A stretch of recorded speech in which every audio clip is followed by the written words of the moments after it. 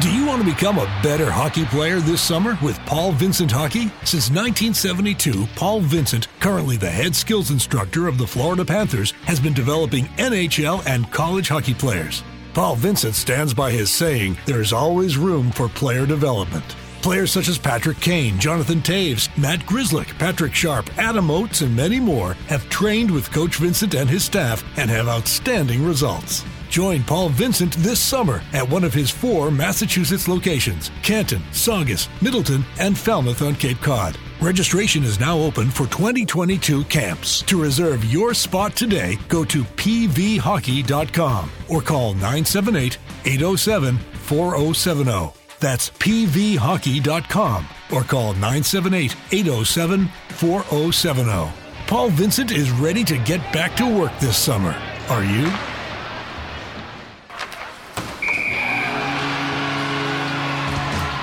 Welcome to New England Hockey Journal's Rink-Wise podcast, the podcast for serious hockey players and their supporters to help further their development and navigate their way throughout their hockey careers. And now, here is your host, New England Hockey Journal's Kirk Luedeke. We are here with another episode of New England Hockey Journal's Rink-Wise podcast. I'm your host, Kirk Luedeke. I am happy to be joined in studio today by Dave Peters, amateur scout, Columbus Blue Jackets. He is a Quincy guy, grew up across the street from Shea Rink and played at Archbishop Williams back in the day. He's been involved in hockey at all levels as a player, as a coach, and now as a scout, and he's a player developer as well. So exciting to have him joining us here. Dave, thank you so much for making the trip to Milton, and it's I bet it's nice to be in your old stomping grounds again. It sure is. I really appreciate you having me on, and I'm excited about it. Right. So, I mean, we were kind of talking about, what you're up to now, that the schedule is constricting or contracting rapidly. College season's over. The midget hockey's done. I was just out at Nationals in Michigan. But what else is out there for you to continue to look and watch as you get closer to that July NHL draft for Columbus?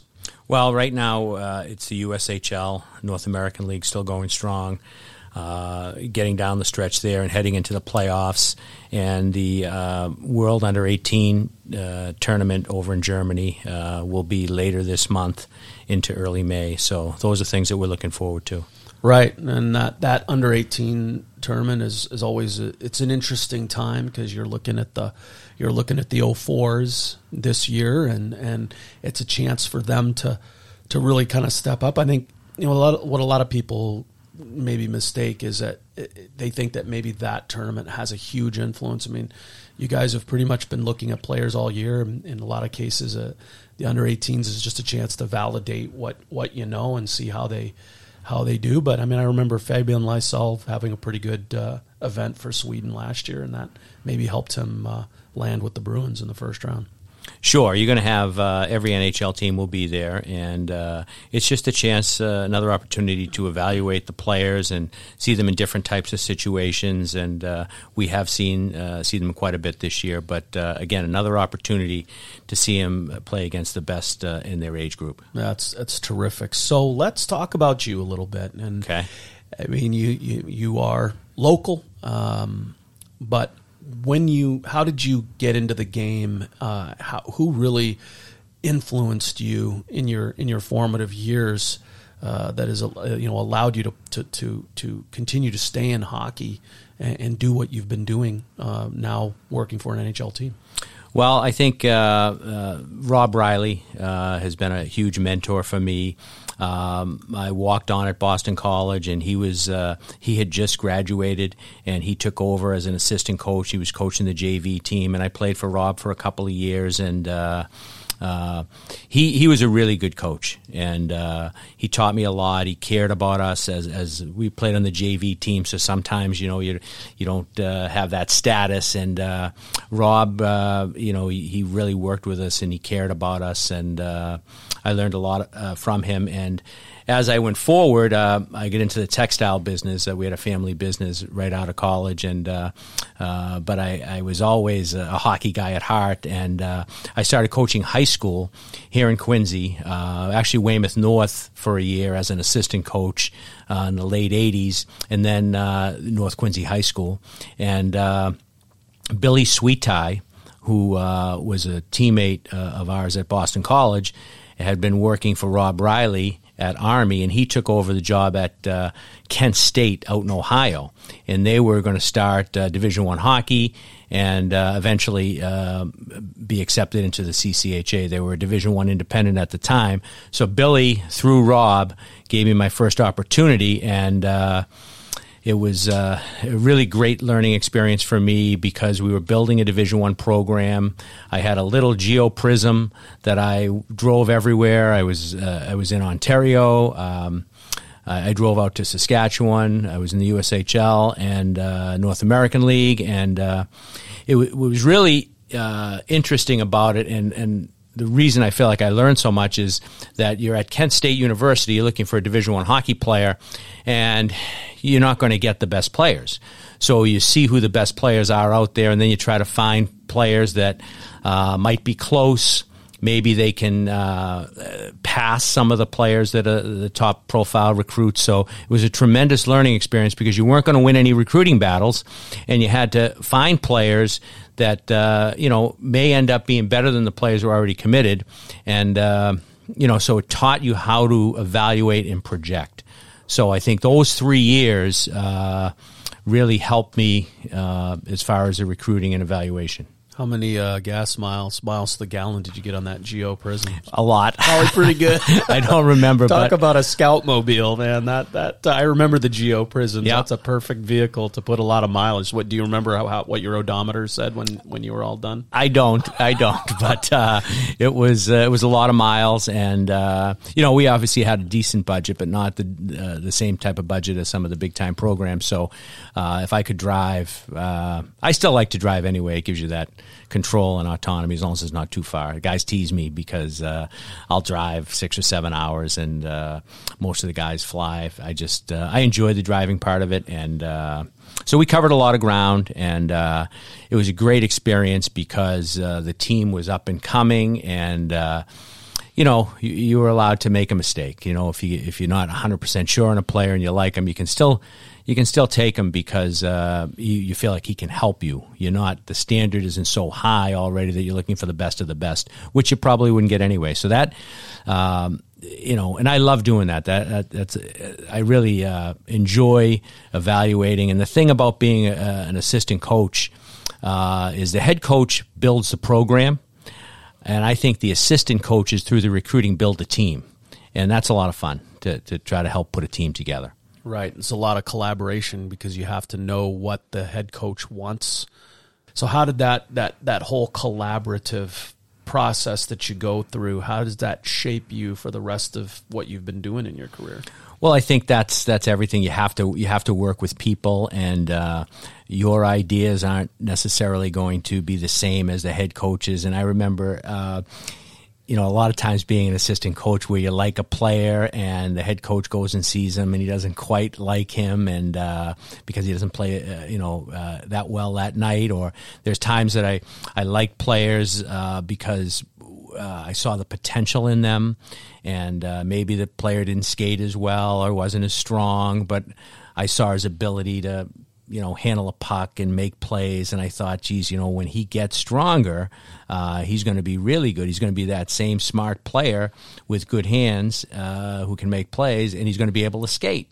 And sometimes the head coach will go in and see him for the first time, and it's hard because, he didn't play that well. So you have to have the trust of the head coach, and that's something that you have to establish. You have to earn the trust of the head coach and the other assistant or assistants to and work together, because there's times you're not always going to be right, and there's times that when the head coach or the other assistant coach looks at a player and has reservations, well, then I would take that constructively and go back and look and say, well, you know what? Maybe they're right, and maybe I'm reaching a little bit too far in this player, and I don't quite see enough.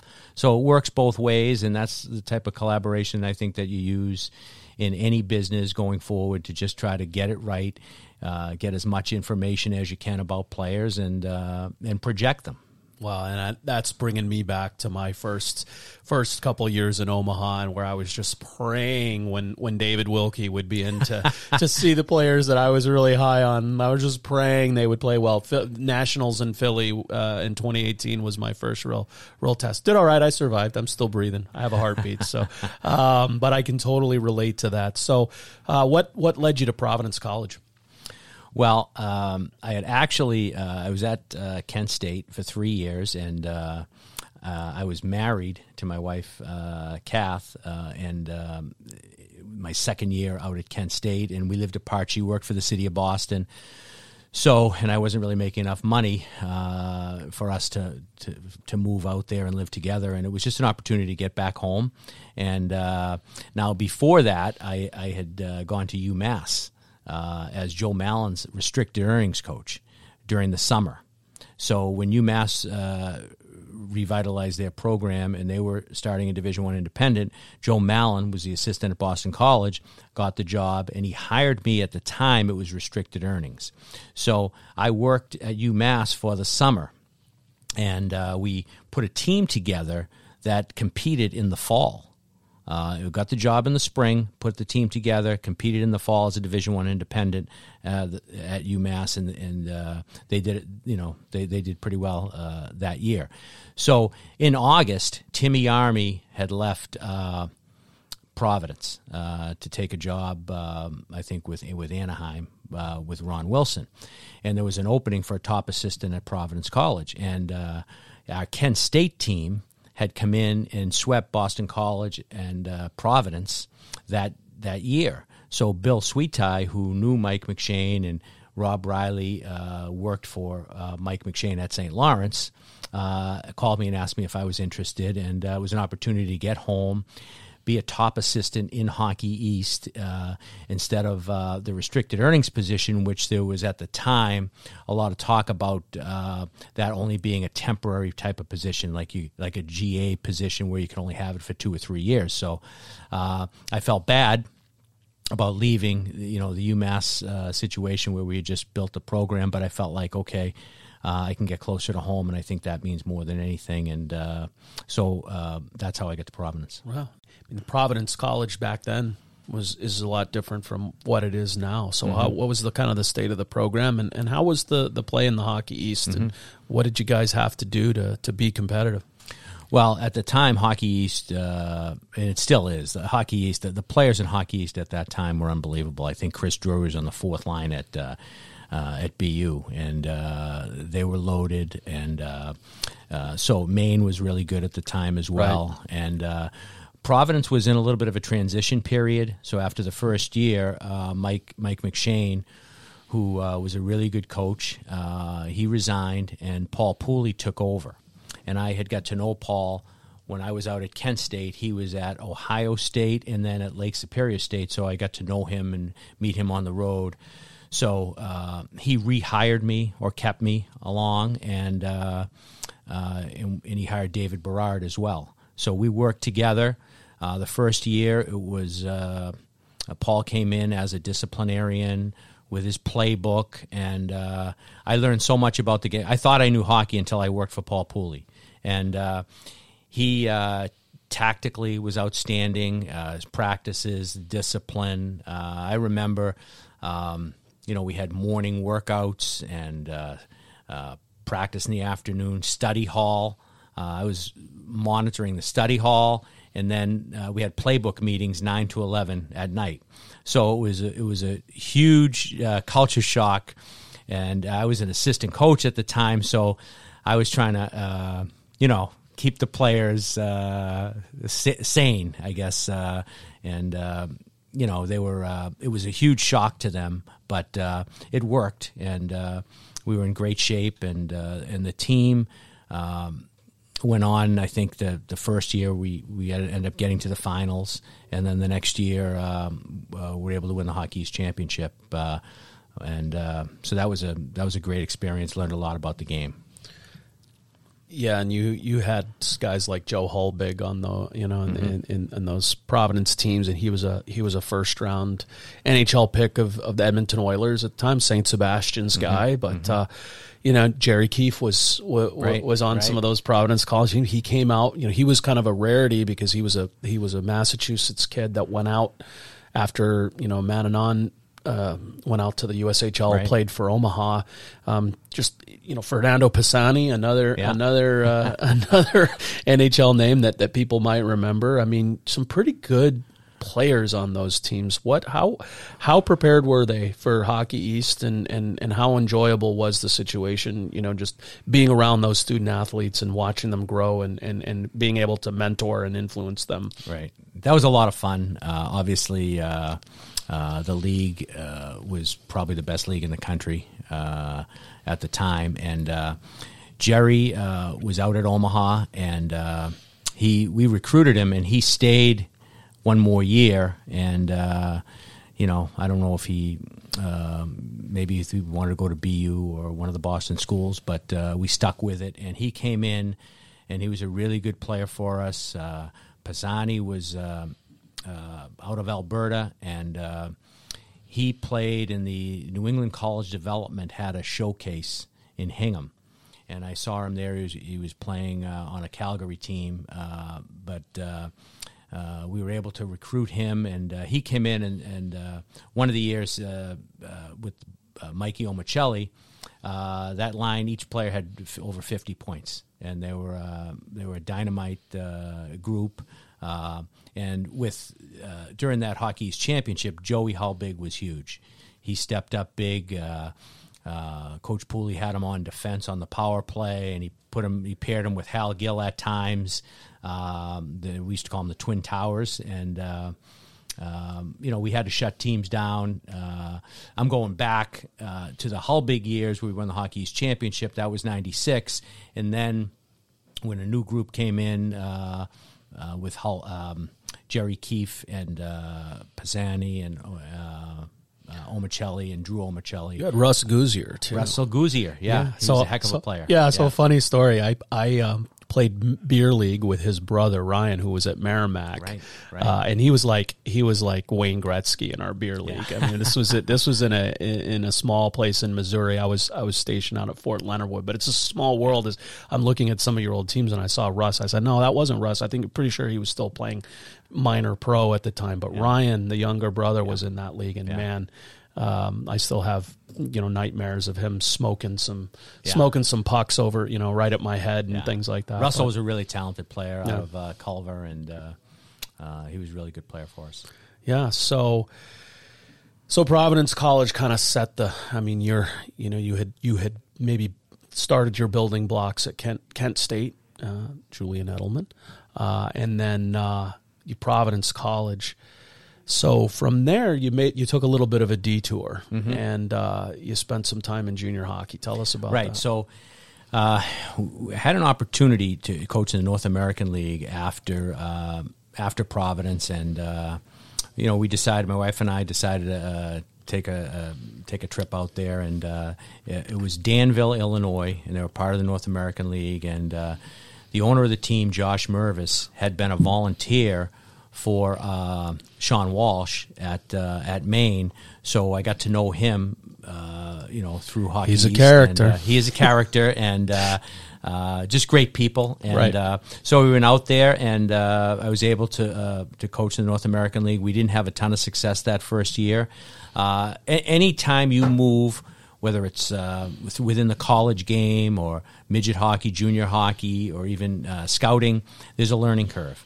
And I had a huge learning curve, but I enjoyed it, and it taught me a lot about midget hockey, where the players come from, and there's less of a projection because they have to help you now.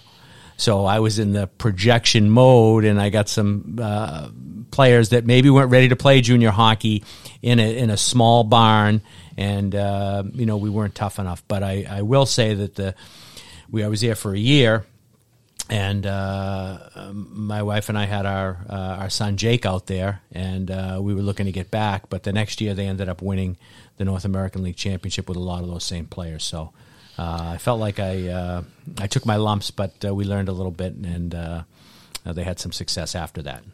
So you end up at Dartmouth, Hanover, nice, my home state, nice place to be. But again, you're part of something. You've got an established program, Ivy League. Now you went from the Hockey East to now you're in the Ivy League. What's the big change in your mindset and the way you have to approach things as an assistant coach and a recruiter? Because I have to think, getting into Dartmouth and being able to actually be a student athlete at Dartmouth is a whole different scenario for you as a recruiter compared to what you were used to. Right. No, there's no question about that. And the reason we came back east is just to be close to family with a baby. And I had known Bob Gaudette when I was at Providence. He was at Brown, and I knew the assistants that had worked for Bob.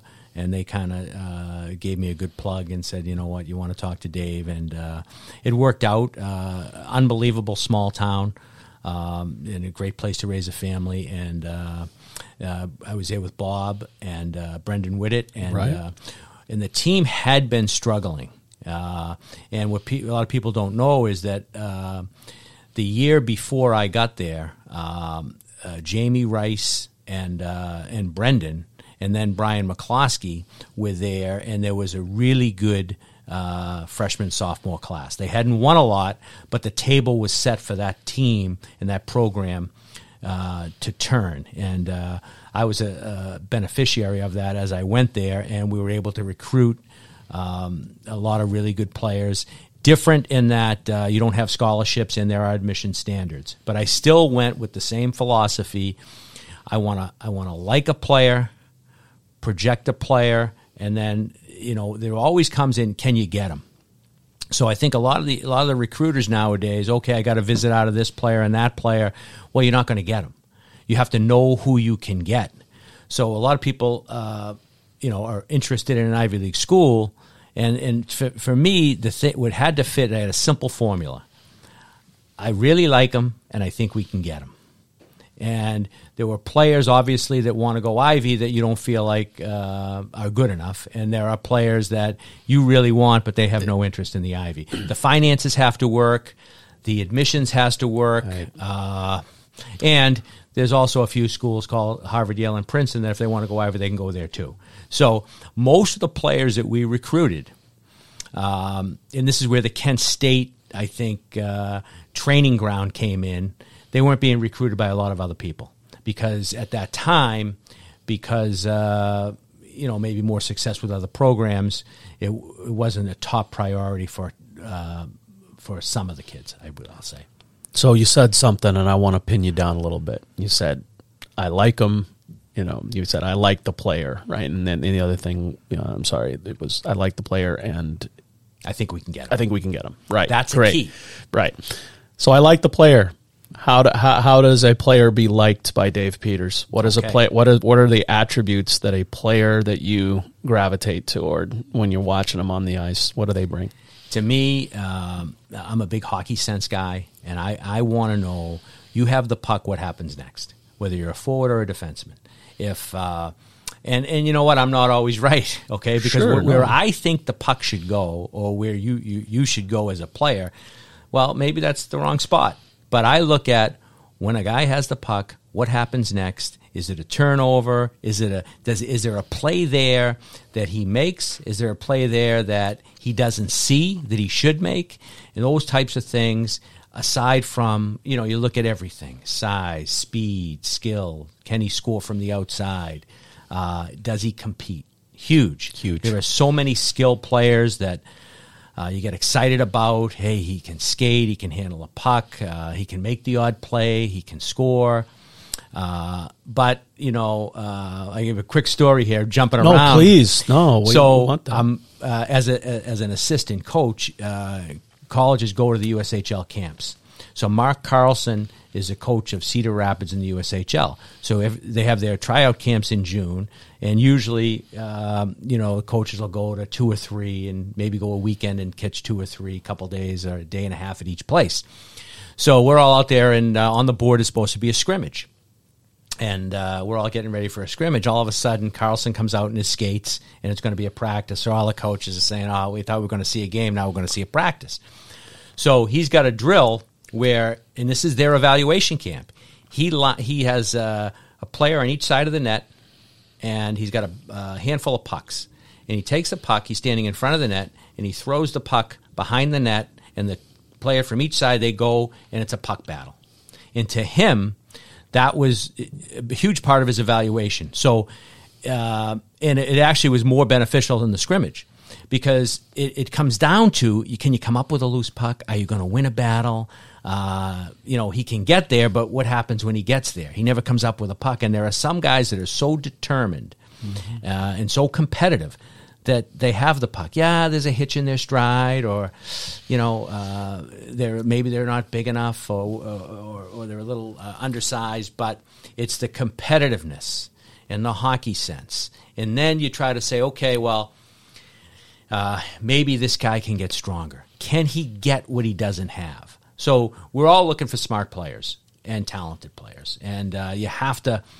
The best players at a Dartmouth or even a Providence at the time, you're not going to get.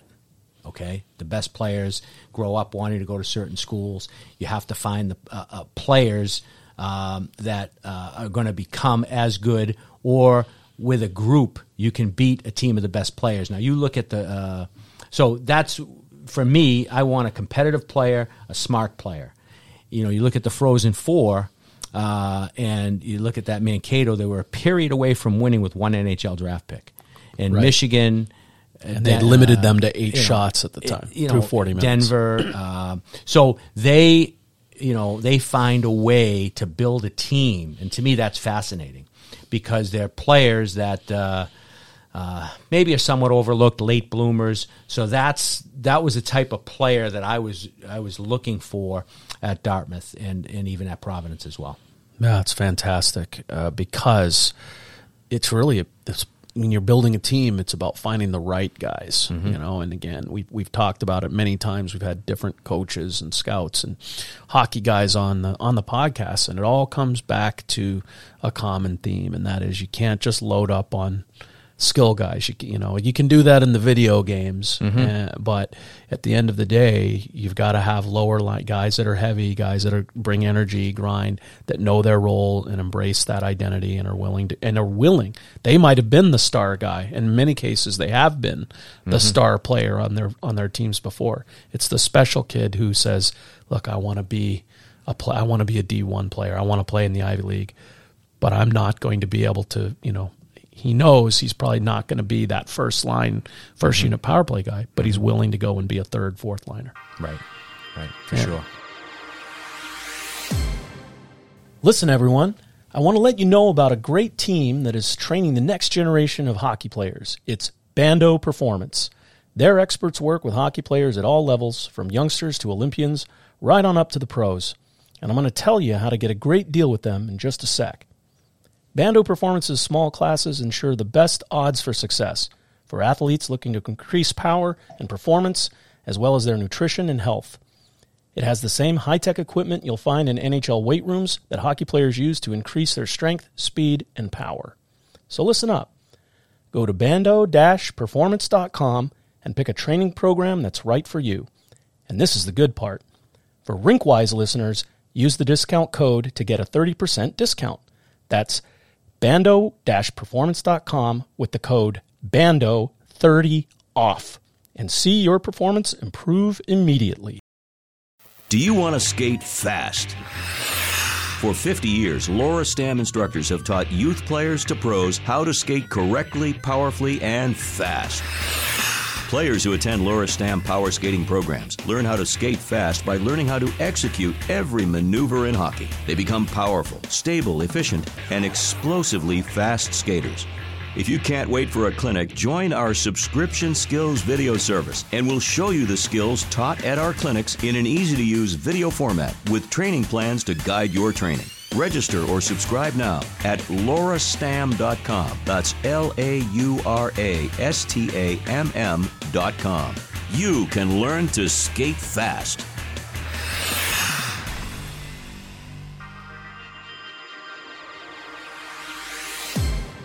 I'm interested. You spent a few years building it, and you got there right at right around the turn of the century. I don't want to make it sound more dramatic, but that was 22 years ago, right? But you're at Dartmouth, and within a couple of years, you've got two of these really interesting, intriguing players that were both drafted in 2003. And one guy was taken really early, and he had all the tools, and he seemed like a can't-miss kind of prospect. And then this other guy was taken, 5th, 6th round, something like that, and kind of overlooked, but had been in the program a while and just seemed to get better and better. I'm talking about Hugh Jesseman and Lee Stempniak.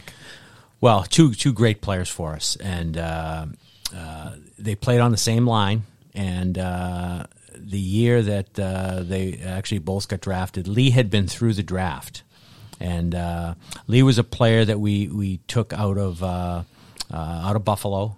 He played in the Ontario Junior Hockey League, and he really improved his game. He was a really good player up there, and Brendan Whittet actually was the first one who saw him and was a big influence in Lee coming to Dartmouth. But Lee had great hockey sense, and he improved his skating.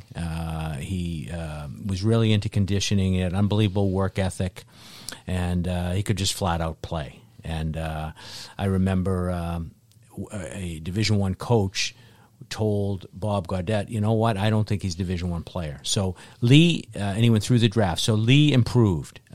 Hugh was 6'5", great hands. He could shoot the puck. He had vision, okay, so he had pretty good hockey sense.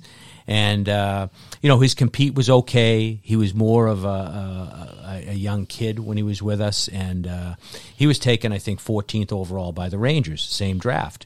So you go on and you say, well, okay, Lee Stempniak plays a lot of games and a lot of years in the National Hockey League, and Jesseman, kicks around in the American Hockey League and doesn't quite live up to that potential. Well, I look at it as more of a positive for Stempniak than a negative for Jesseman. Lee Stempniak worked his way. He was overlooked, maybe because of the league he was playing in. Maybe before Jesseman got to Dartmouth, people weren't watching Dartmouth.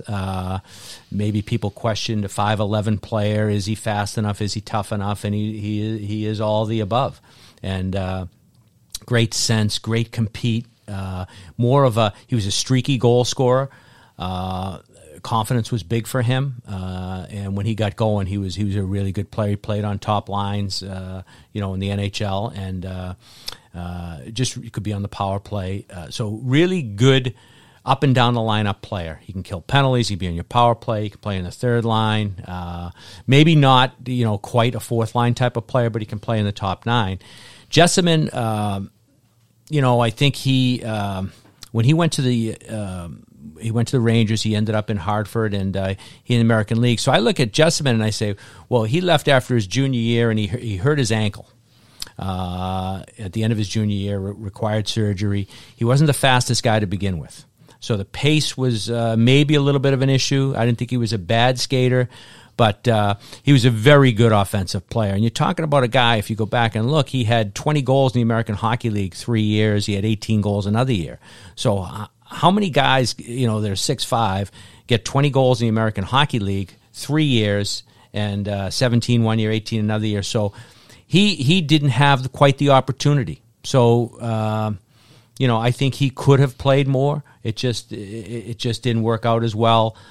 Maybe being such a high draft pick, the expectations were higher on him, and that may have worked against him a little bit. But he was a good player, great guy, and here's a guy who went back, got his degree at Dartmouth, and played a long pro career, played a couple games in the National Hockey League, and had a blast playing the game. So I think it's a success story on both parts. Yeah, 100%. You know, look, he played in the NHL. Yeah, that's my positive spin. Not many can say that. I think in addition to the high expectations, it was such a good draft. Yeah. I mean, you're talking about when you go back, look at the Hall of Famers that are going to come out of that 2003 draft. I mean, whether you're talking Marc-Andre Fleury and Eric Stahl at the top, you've got Patrice Bergeron, and then you can get a guy like Lee Stempniak who had 27 goals. I mean, Lee Stempniak basically made the St. Louis Blues out of Dartmouth. You know, he did play some time in Peoria, but I mean, he spent most of his rookie pro season in the NHL making an impact, and he was a 27-goal guy. So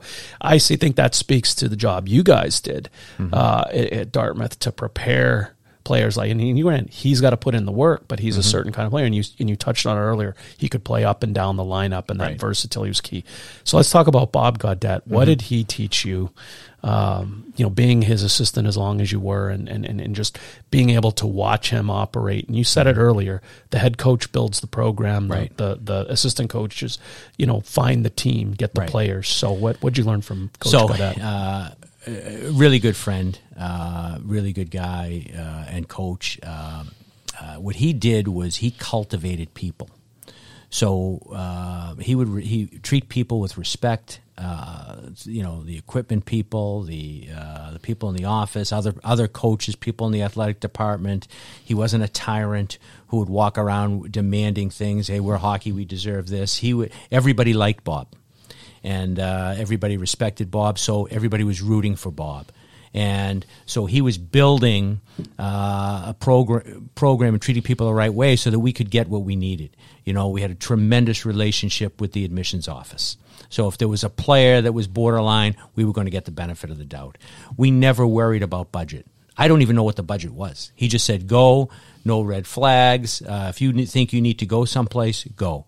We'll take care of it. We treated the players the right way with meals. Like sometimes, you've got a meal budget and you need 3 meals a day on the road, and you got enough for breakfast. So he made sure through the Friends group that we supplemented our budgets, that we got players in, that we could get out there and recruit, and that we treated the players the right way. He treated the media the right way, so we started to get positive publicity. And the biggest thing he did is he put people in the right positions to be successful. So he trusted me and Brendan to find players. He empowered us. So he basically put the recruiting in our hands, and he trusted us. And I think that that's the sense of a true leader who's building a program. And he was there to close deals. He was there to be a presence whenever we needed him there. But he let us do it. There are so many head coaches who think they can do everything, and they micromanage, and they don't trust the people that they have. You hire good people, and you build a program, and you try to support them. And that's something that I think not a lot of people recognize as far as what a head coach is supposed to do. They hire a head coach and think because he was a former player or because he's had success as an assistant coach that he can be a good head coach. And I think those are things that putting people in the right place and empowering them and trusting them. And he let Brendan work with the D. He let them work on the penalty kill. He let me change the forwards, work with the forwards, work on the power play. And we felt like we were a team and we were a part of it. And if we liked the player, he wasn't going to say no. He was going to do everything in his power to make us successful, and then in turn make the program successful. Wow, and then those are, like you said, it's critical attribute. No one wants to be in a situation where you aren't empowered or you don't feel like you're trusted, and I think it speaks to the relationship you had, that you were there. Mm-hmm. And you look, I mean, it isn't just about Stempniak and Jessamine. I mean, Ben Lovejoy, David Jones, Tyler Secura, still playing. Right. I mean, you have a legacy, and I think I mean, again, I was not a coach. That's not my background. But I think, when I look at Noah Cates scoring in the NHL for the Philadelphia Flyers, like he was on my first Omaha Lancers team. And when you look at those players that go on to have success, you're not claiming credit for it, but you maybe had a little bit of a hand in helping them along. And it feels good to see. And that's really, it's about the legacy is seeing your players be successful, not only in the game but in life. Yeah, there's no question about it. And you see a lot of former players now that are in coaching and they're in scouting, and it's just great to see them. They're in management, and it's just fun. It's just about the relationships, about all of us just working together and being part of a great game and earning a living and dealing with people, and it's just a lot of fun, and it is very rewarding and exciting to see some of the successes that the guys have, and it's great to see them on the road now. So you end up going to South Kent at a time when, Shattuck St. Mary had established this full season academy, model kind of thing, right? And I think I'm pretty certain it was kind of started in Minnesota, and then it comes out east to South Kent. How did that opportunity come up, and how did you enjoy that experience? So my son at the time was he was at Cardigan Mountain School, which is about a half hour from Dartmouth, and he was an undersized player at the time, and we were looking for a prep school for him, and we looked at all the prep schools, it was the hockey prep schools in the area, but we felt like as an undersized player going in as a 9th or 10th grader, you're not going to play until you're a junior or senior. And they had JV hockey, and JV hockey at times at some of the preps is an afterthought. So, and I'm not saying it's all about the hockey, it's not. But he wanted to have a hockey experience. And so we looked at South Kent, and my wife and I went out to take a look at the school, and I didn't say anything, but I'm thinking there's no way we're coming out here, or he's coming out here, because they were in the middle of nowhere, right? But really nice campus, really good people. At the end of the tour, my wife said, I think this would be great for our son. So I knew Devin Rask, and former Providence player. We missed each other at Providence, but I knew Devin and Matt Plant, one of the other coaches there. And I half-kiddingly said, if there's an opportunity for me here, I wouldn't mind being part of the coaching staff, whatever role you have. And the thing about South Kent for my son was they had a U16 American team and a U16 national team. And the American team could be for kids that aren't quite there yet, and I felt like he could play there and have a great hockey experience and be part of it. And I also felt like, if you're at Dartmouth and you're recruiting or playing games on the road, how are you going to ever see him play? And I had been there at the time. I'd been there 15 years. I had applied for some head coaching jobs, and didn't work out. But I was happy at Dartmouth. But I just felt like, what? My wife and I are saying, are we crazy to do this? Because Devin had a spot. He said you can coach the U16s, and you can live on campus and help us out and be part of this program. And I said, are we crazy to do this? And we thought about it. We're crazy if we don't. And what's it all about? So we got to be part of an unbelievable program. We got to be with my son for 3 years. We lived right on campus. The players that were there were big time. There were a lot of really good players there, surprising. They did a great job there. And I learned a lot there. It was different, another learning curve. Devin Rask did a tremendous job building that program. He had the budget and the finance, and he had it all, the financial aid. He had it down to a T. Great hockey guy, great administrator, and he's the guy. Okay, and now you see what he's doing at Mount, and also you go back, and Jamie Russell's doing a really good job at South Kent. So and that's a really good spot. A lot of good people. So that was enjoyable. Matt Plant, talk about a good coach. I think Matt Plant's as good a coach as there is in the country. Hey everyone. If you're an 07 to 11 hockey player looking to develop your skills this spring and summer, Team One Hockey is ready to assist you. Team One Hockey registration is now open for their 10 weekly skills sessions, which start on June 3rd and end on August 4th. And coming this June 17th to the 19th is the annual 3-day Combine Camp. It features on-ice training, as well as off-ice testing and video analysis. All sessions take place at Restucci Arena in Wilmington, Massachusetts. Team One Hockey provides some of the highest levels of instruction and has special on-ice guests to provide perspective to the players and parents. There are a limited number of spots available. All sessions sold out last year. Register today at teamonehockey.com. That's teamonehockey.com to register for their 10 weekly skills sessions and 3-day combine in June at Restuccia Arena in Wilmington, Mass. This summer, whether you're a youth player or pro, Lovell Hockey has summer clinics, leagues, and college combines that are right for you. Go to lovellhockey.com today to sign up for July and August programs. Availability is limited, so register before they sell out. So we've talked about your role as a scout. We've talked about your coaching. Tell us about academic hockey and what that is. Yeah, academic hockey is it's a small camp. I started when I was an assistant at Dartmouth, and what it is we try to create an environment where players can come in and get recruiting exposure. And there's a lot of camps around similar to it. The difference with our camp is it's small. We'll have 60 or 70 kids. We'll have 3 or 4 teams, and we'll have some really good coaches coach them in practice and in games. So we have a website, academichockey.com. Our email is academichockey@gmail.com, and on the website is my phone number, so when you call, I pick it up. So it's been very well received, and it's not about me, it's about the coaches. It just puts the group of coaches together with a group of players, and it gives the players a great recruiting opportunity. And we've had really good players. We've had really good coaches.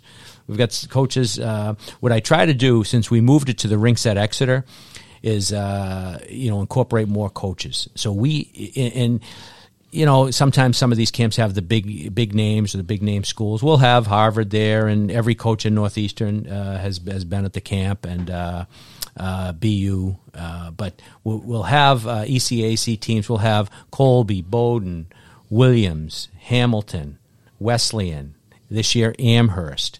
So we'll have 6 or 7 Tufts. We'll have 6 or 7 NESCAC schools.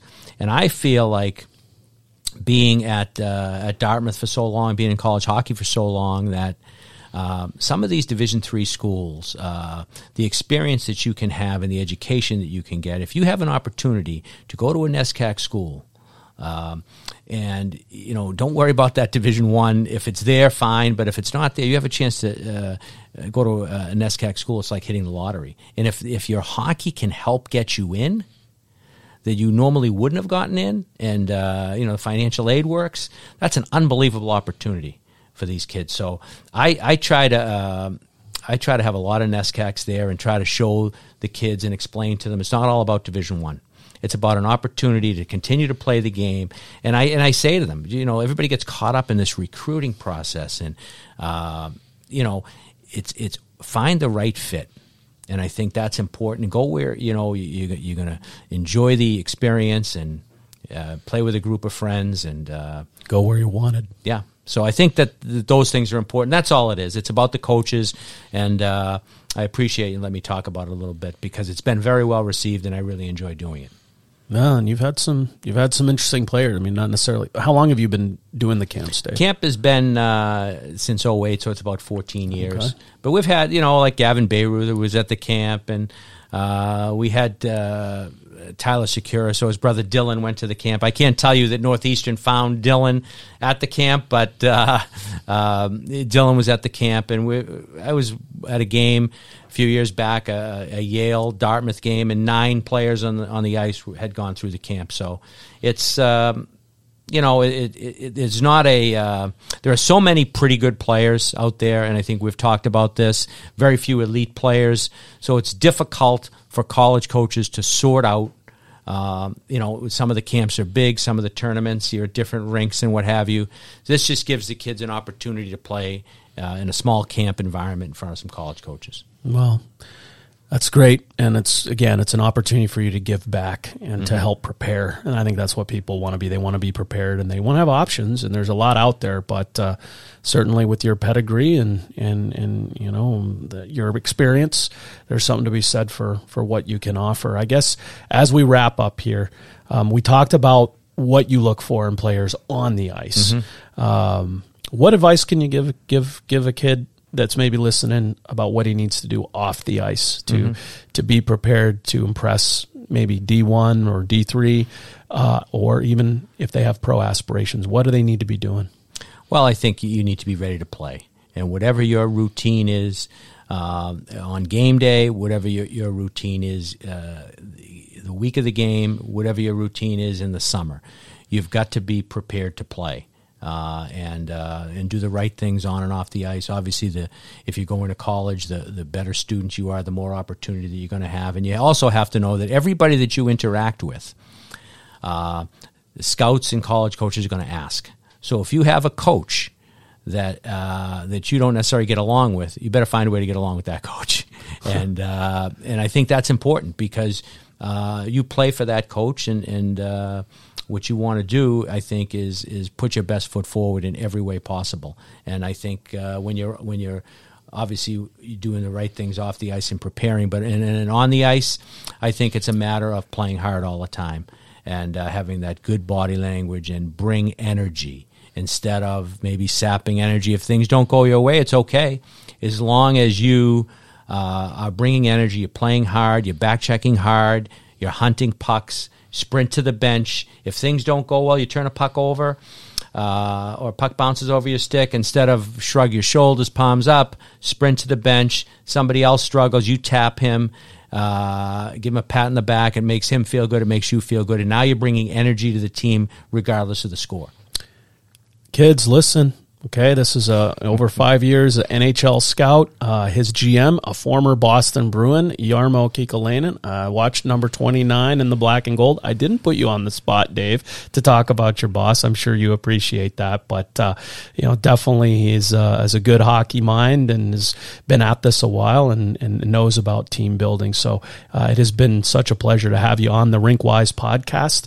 Thank you so much for coming all the way up to Milton from Connecticut to join us today.